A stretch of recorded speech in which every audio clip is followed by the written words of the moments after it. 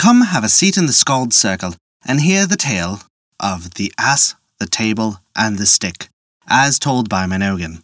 Before we begin our tale, we'd like to remind you that we release new stories for free weekly on Wednesdays on our website, Apple Podcasts, Google Play Music, Spotify, Podbean, and more. Visit www.thescaldcircle.com for more information. Now then, this begins the tale of the Ass, the Table, and the Stick. A lad named Jack was once so unhappy at home through his father's ill treatment that he made up his mind to run away and seek his fortune in the wide world. He ran and he ran till he could run no longer, and then he ran right up against a little old woman who was gathering sticks. He was too much out of breath to beg pardon, but the woman was good-natured, and she said to him that he was probably a likely lad, so she would take him to be her servant and would pay him well. And, Jack agreed because he was very hungry, and she brought him home to her house in the wood, where he served her for 12 months and a day. When the year had passed, she called him to her and said that she had good wages for him. So she took him out back to the stable, and there she presented him with an ass out of the stable. And he had but to pull on the donkey's ears, when suddenly there was a loud hee-haw, and he brayed, and there from its mouth dropped silver coins, half-crowns, and gold guineas. The lad was very pleased with this wage he had received, and away he rode till he reached an inn. It was far too late at night to make it all the way back to his father's house. There he ordered the best of everything, and when the innkeeper refused to serve him without being paid beforehand, the boy went off to the stable, pulled the ass's ears, and obtained his pocketful of money. The host had watched all of this through a crack in the door, and when that night came on, he put an ass of his own that looked exactly like the ass that Jack had, and then replaced it. So that way when Jack woke up in the morning and went back to his father's house, he was not actually on his magical ass. Now, I must tell you that near his home dwelt a poor widow with an only daughter. The lad and the maiden were fast friends and true loves. So when Jack returned, he asked his father's leave to marry the girl.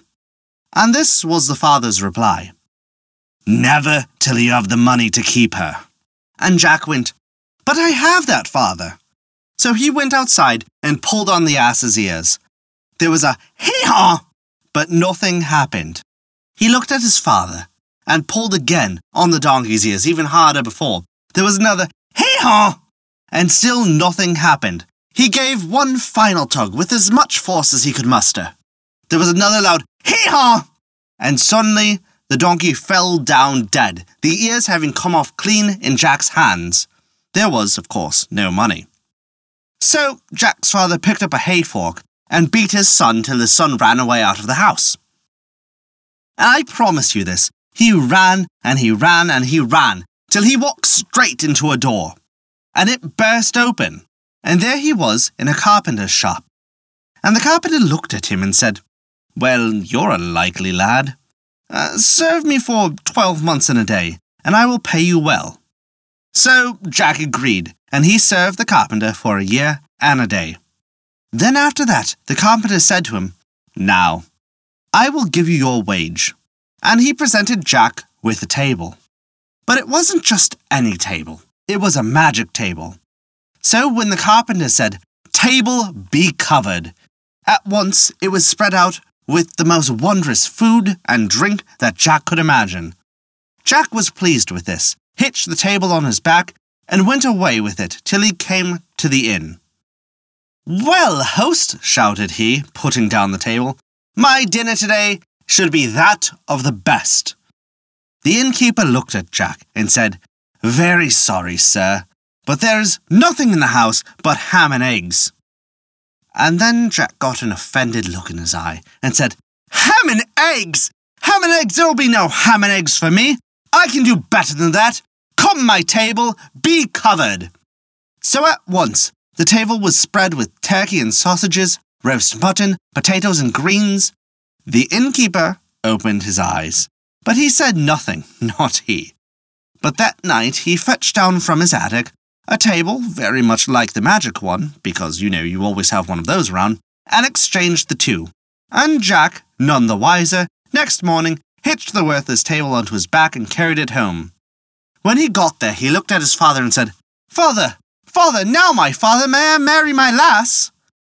And his father looked at him and said, "Not unless you can keep her." And Jack went, "Oh, look, father, look here. I have a table which does all of my bidding." The old man looked at him and said, "Let me see it." The lad set it down in the middle of the room and bade it be covered, but all in vain. The table remained bare. Then, in a rage, the father caught the warming pan down from the wall and warmed his son's back with it so that the boy fled howling from the house. And he ran until he made his way to a river and tumbled in. Now, an old man picked him out of it and bade him to help him make a bridge crossing the river by pushing over a tree. So Jack climbed on top of the tree and threw his weight on it, so that when the old man rooted the tree up, Jack and the tree had dropped on the farther bank. "Thank you," said the old man, "and now for what you have done, I will pay you."